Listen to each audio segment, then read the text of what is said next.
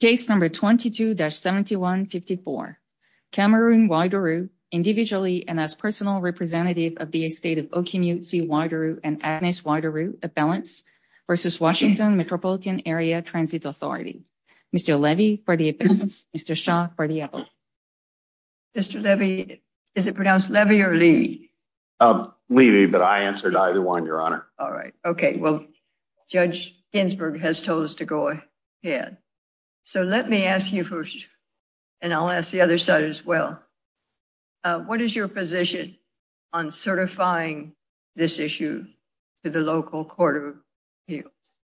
That is, which restatement provision?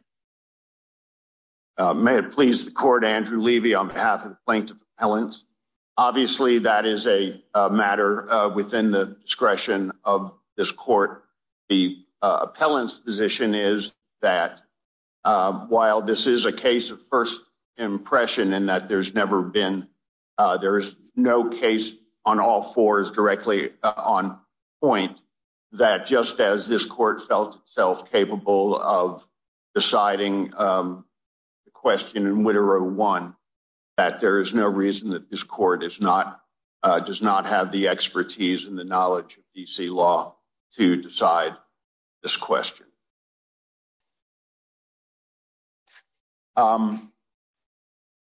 Yesterday was 10 years to the day since Oki Whiteru paid the required fare, went into the Judiciary Square metro station, and several hours later got a slow, painful, and completely preventable death. The issue, the controlling issue, is whether WMATA's special relationship with Mr. Whiteru continued after he stumbled and fell backwards into a place passengers were not permitted. Had he fallen forward, of course, there would be no question and we would not be here. Can it be that the special relationship turned on the happenstance of which way he had the misfortune to fall backwards or forward? In Whiteru 1, this court held that in the case of contributory negligence, the Section 314A special relationship took the case out of the general contributory negligence rule, that notwithstanding his contributory negligence, if WMATA knew or should have known of his plight, it had a duty to take reasonable steps on his behalf. The answer we respectfully submit should be no different for the general trespass rule under Section 329. It is explicitly referred to as the general rule, but as the commentary to Section 314A notes, the special relationship, quote, takes the case out of the general rule. The Section 314A duty to aid did not end when he fell and cried for help. That's when it began. To interpret the rule so that the very moment Mr. Whiteru most needed the carrier's assistance was the moment he lost it, would, we submit, be bizarre, and it is not required by DC law. And we begin with the statement that you see in the Genty case and in the Gould case, that all of the decisions with respect to the trespasser standard recognize that it is always contextual and that the carrier's relation to and duties towards passengers constitute the critical context. Here, the context is that there was a special relationship between Mr. Whiteru and WMATA. It is the nature of a relationship, unlike, say, a status, that it is not a bubble that bursts upon the happening of a certain event. And all of the cases relied upon by WMATA to hold that a trespasser, that there's no requisite duty on behalf of a trespasser, are distinguishable in critical respects. Either there was no special relationship, or in the case like Hines, Johnson, where the individual had chosen to go on the tracks. There's the notion of forfeiture, and which is not present in this case. Plus, all of the cases cited by WMATA, all of the cases on which they rely, dealt with a liability for a primary injury. And here, no claim is made for Mr. Whiteru's initial injury. The claim, as in Whiteru 1, was that once he was in the position he was in, should the mere fact that he had accidentally fallen in a place passengers were not permitted. Let me say this, that I think WMATA's authorities are not only distinguishable, I think they're inapplicable. 314A uses this Yazoo, old case from the 20s or earlier, to prove its point. And there's no way to read Yazoo except that that man was a passenger when it mattered. He was on that platform. They knew it. Well, they didn't know it until the other passengers told them. He fell onto the track. Still, they didn't rescue him until later, but they had the duty to rescue because at the point it mattered, that is when he fell, he was a passenger. I don't see how you can read that any other way. Well, obviously, I agree with that completely, Your Honor. And I will say that the district court, who characterized this as a hard but nuanced issue, it broke the tie between the competing restatement sections by going and looking at the Yazoo case and saying, well, that's the restatement didn't really capture what that case actually held. And that, frankly, is irrelevant. The D.C. Court of Appeals did not adopt the cases that underlie or that generated the comment in the illustrations. It adopted the restatement itself and the comments and illustrations that were there. And it is certainly the case that the comment about the passenger who negligently falls off and there is a duty to come to his aid is not only on all fours with this case, but the competing Section 329 illustration dealt with, again, a general rule. It only addressed the question of a primary injury, not the duty to come to the aid to prevent an aggravation of that injury. And I guess where I ultimately come down, Your Honor, is that more than one thing can be true at a time. When this court is faced with two seemingly contradictory statutory provisions, you don't feel compelled to choose one over the other. You make an effort to reconcile them and see, are they really irreconcilable? Is it truly a binary choice, as the district court seemed to believe?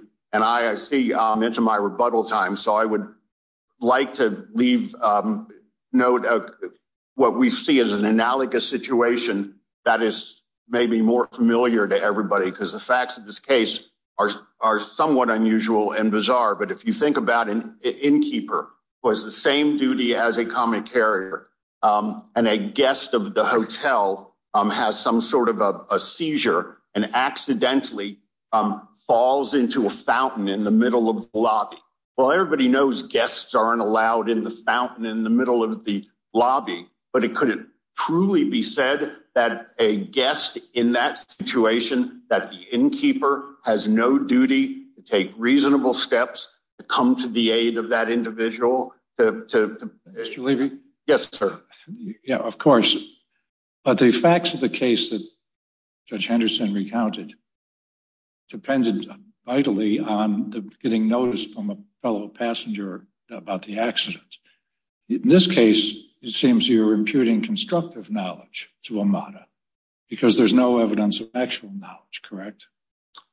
There is no evidence of actual knowledge, but we don't think that is a distinction that matters, Your Honor. The restatement. So if someone falls into a place where they could not be discovered by any means. It's reasonable steps, Your Honor.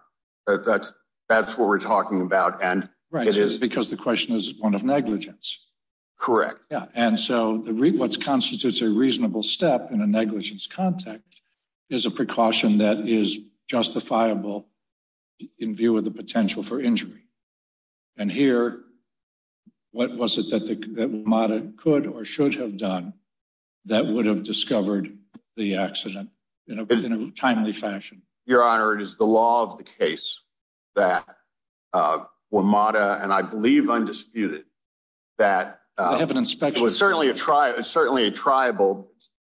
This is not undisputed, but it's certainly a jury question as to whether they should have known, whether they knew or should have known. And the standard is always phrased as knew or should have known. There's no suggestion that constructive knowledge is not enough. And if you should have known, I'll accept that. That's okay. That's really what we're talking about. The record, Your Honor, is that both WMATA's internal standard operating procedures and the national standard required the station manager to walk the station end to end, walk the platform end to end, and to specifically look in places where a person might hide or where a package might be stacked. It's also the forensic evidence. My understanding is there is some evidence, testimony on the record that inspection, because of the upward lights on the barrier, would not have revealed the person lying there. Jury question. That's a tribal issue of fact. And the other thing I would add with respect to constructive knowledge, whether it's, as WMATA argues, only actual knowledge is enough, that would create such a perverse incentive to the carrier to almost engage in willful blindness. Counsel, can I ask a clarifying question about what's before us? Yes, sir. As you know, there's two aspects to the duty to aid. The person has to be a passenger, and there has to be a reason to know. My understanding was that WMATA moved for summary judgment in this motion just on the ground that he is categorically not a passenger. They've not moved for summary judgment on the ground that there's no dispute of fact as to whether there was a reason to know. Is that right? I believe that is correct in the record, Your Honor. Oh, we'll know more in a minute. Have you more? Okay, we'll give you a couple of minutes. Thank you, Your Honor. Thank you.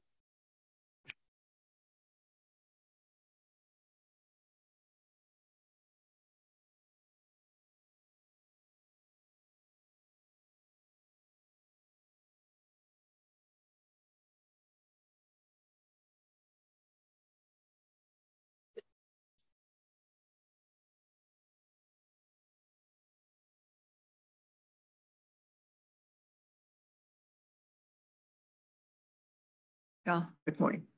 May it please the court, Pratik Shah for Appellee WMATA. Binding precedents applying DC tort law make two principles clear. One, a passenger becomes a trespasser when he enters a restricted area, even if accidentally.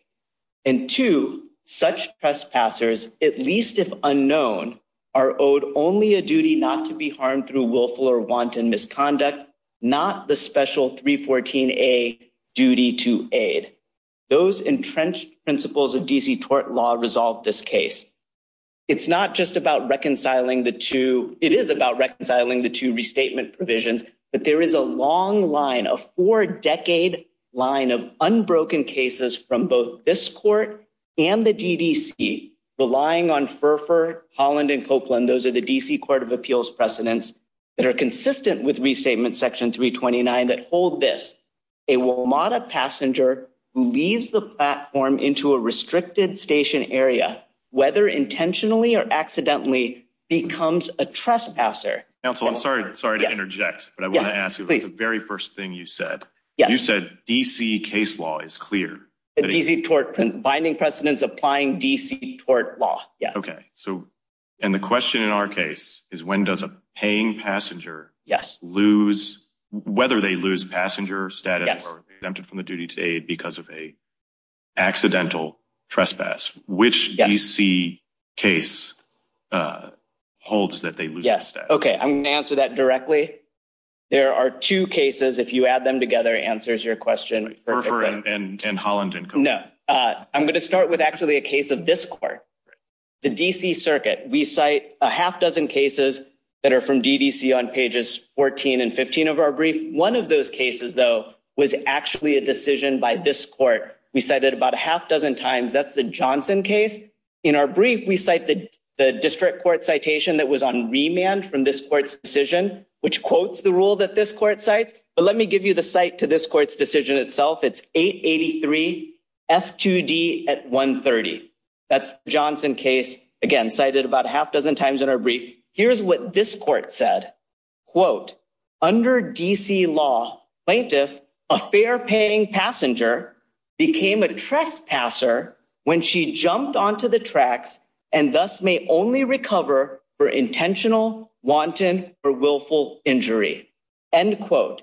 Then you take the DC Court of Appeals decision in Copeland, which rejects any distinction between jumping and falling onto the tracks.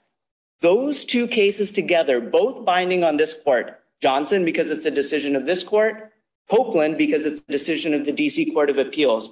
So I'm not saying this is wrong. I just want to make sure we're on the same page. Yes. The DC Circuit case did not address an accidental trespass, right? Accidental. It was intentional. Correct. Okay. Thank you. And then you take that decision, which says a fare-paying passenger, just as you said, a WMATA fare-paying passenger becomes a trespasser, no longer entitled to 314A when they end up on the tracks. You combine that with Copeland, DC Court of Appeals decision that says, quote, whether it's intentional, accidental, or inadvertent does not matter with respect to trespasser status under the restatement.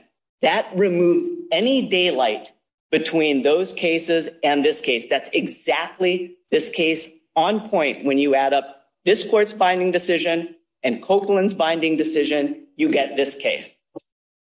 So I very much appreciate adding those two principles together. Yes. Just more directly, though, what would the logic be of this rule? What purpose does it advance? Sure. If we concede that the person, if he fell the other way, he'd be owed a duty to aid, but because he fell into a restricted area, you say he's not. Sure. So the reasoning which we cite in the brief that comes from FERFER and the DC Court of Appeals reasoning is because you have to look at, it's the duty of the landowner or the common carrier, and that person shouldn't have a duty to aid, right? Or a special, even the ordinary negligence duty, they say, but certainly not a duty to rescue when someone goes into an area that's off limits, when they become a trespasser. That's the rationale behind the tort rule. But whatever, and I can understand a competing rationale, certainly, right, that no, you don't want them to do it. But the point is the DC Court of Appeals has already chosen that that's the rule. They've adopted that rule. The DC Circuit applied it in Johnson, and the DDC, I have the additive principle. You have to add them two together. The DDC has added those two principles together already in both Whitaker and Hines, which again are cited in our brief. Those are exactly the question you asked me, Judge Garcia, an accidental falling into an area of the train station that's off limits.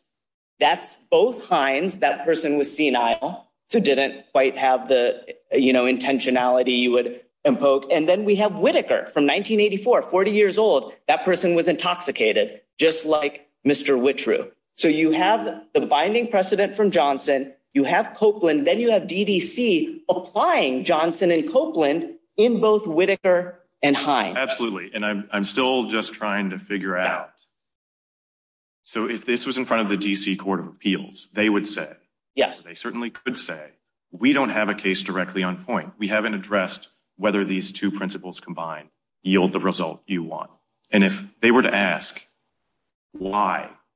What principle of tort law is served by saying that the special relationship to a passenger ends because they fall half an inch over the line into a restricted area as opposed to on the platform? Well, the rationale is the one that I've given you that we say is you don't put the burden on the landowner or the common carrier when someone enters a restricted area. They shouldn't have that same ordinary duty. That's the whole point of the trespasser rule. Whether it's 1 inch over or 100 feet over the line, that is the rationale is when you're somewhere where you're not, this goes back to FERFR, the DC Court of Appeals decision from 70 years ago, right? With respect to the Jefferson Memorial. Yes, lots of people are invited onto the Jefferson Memorial, but when someone goes into the grassy knoll behind it, that's not restricted, then they don't get the same protections or the same ordinary duty of care.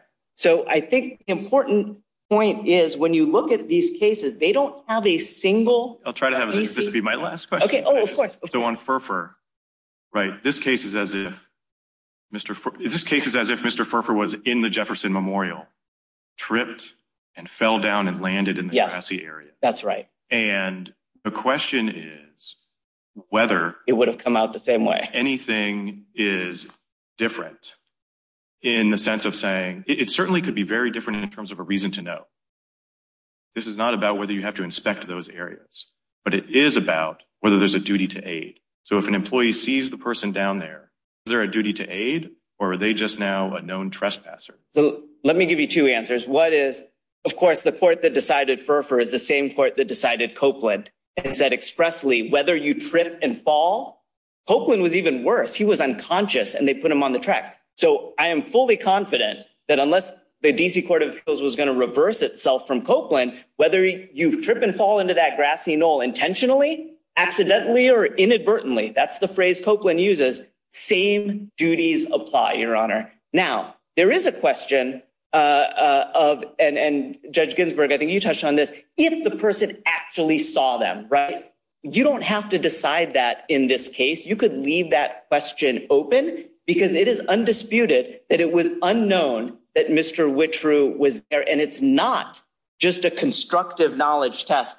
It's an actual knowledge test. That comes from the DC Court of Appeals decision in Copeland, which said there's one duty until you discover the trespasser. That is, when you haven't discovered him, he's unknown. It is the wanton, willful misconduct duty. Obviously, no duty to rescue.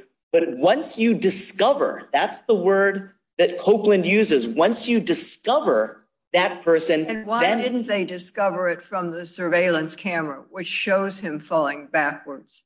Your Honor, it wasn't known at the time. Of course, what do you do with those surveillance? Those surveillance cameras are there, but someone is not watching the surveillance camera every second of every day. So in that 2 seconds, it took him. Maybe they should be, and maybe that's a jury question. Well, Your Honor, they themselves have disclaimed any violation of any. Their claim isn't that WMATA was negligent in not preventing his fall or seeing it. Their claim is that they didn't rescue him, Your Honor. That is the claim, and I want to point because they either knew or had reason to know. Well, here's the. I think it's a jury issue whether they had reason. Well, Judge Henderson, respectfully, you would be right if that were the right standard, knew or reason to know. But under the DC Court of Appeals, for a trespasser as opposed to a passenger, you're right. If it were a passenger, that's the standard. 314A says no or reason to know.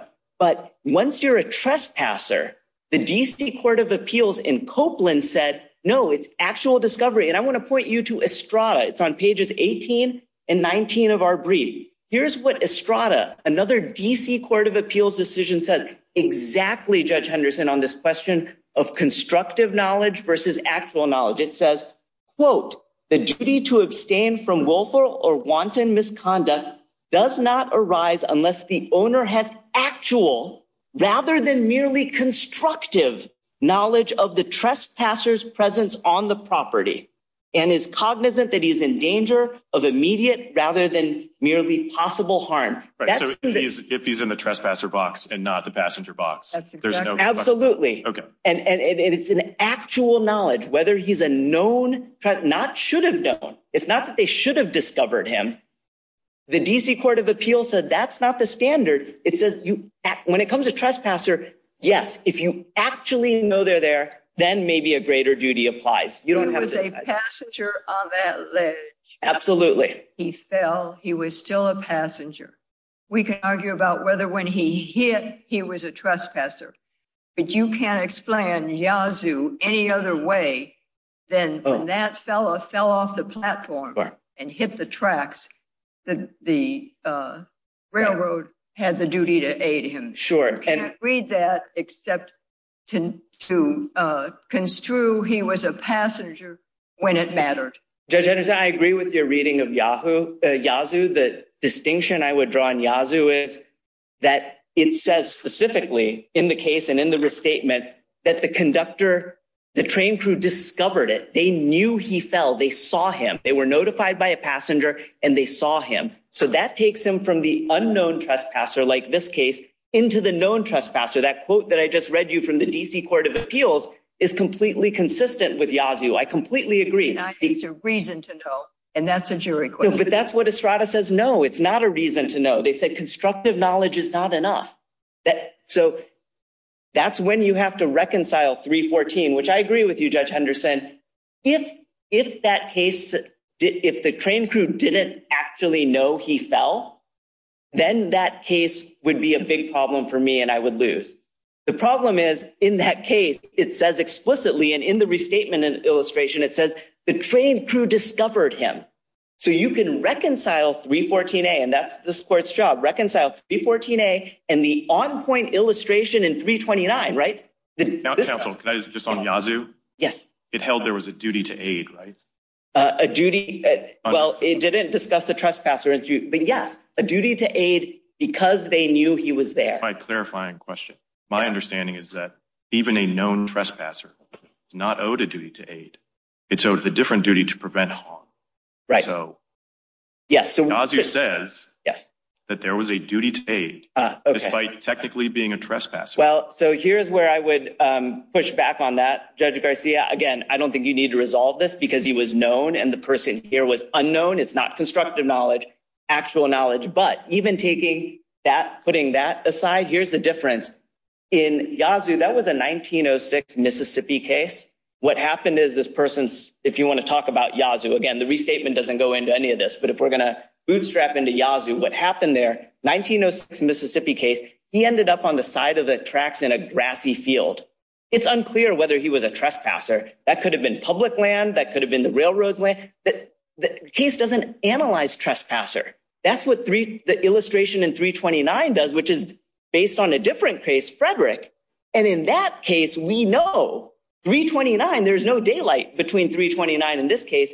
It's an unknown person who is a trespasser that accidentally falls through no fault of his own into a subway, right? And the court says it's wanton, or I'm sorry, the restatement says apply the wanton willful misconduct standard that's in the restatement. So if you're going to parse between the two restatement sections, 329 is actually more on point. But the job I think of is this court is to read both the sections as a whole, as my friend Mr. Levy said, and reconcile it with the DC court cases, Johnson, Copeland, Estrada. They have not cited you yet today a single DC case that's even in the ballpark of Johnson, Copeland, Whitaker, Hines.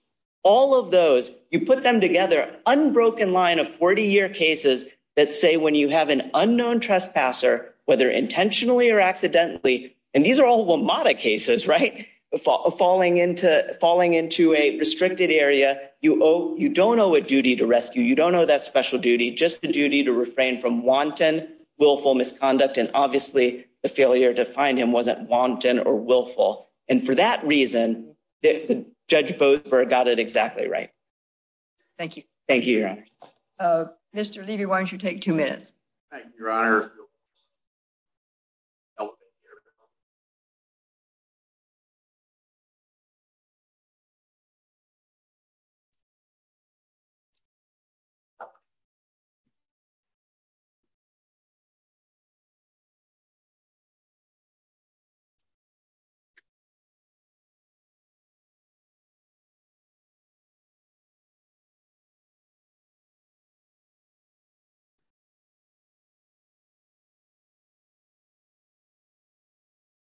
Copeland has nothing to do with this case. It doesn't help this court answer the question because Copeland had never been in a special relationship he had never been a paid passenger. So there was no question of whether 314A took it out of the general rule. So Copeland is irrelevant.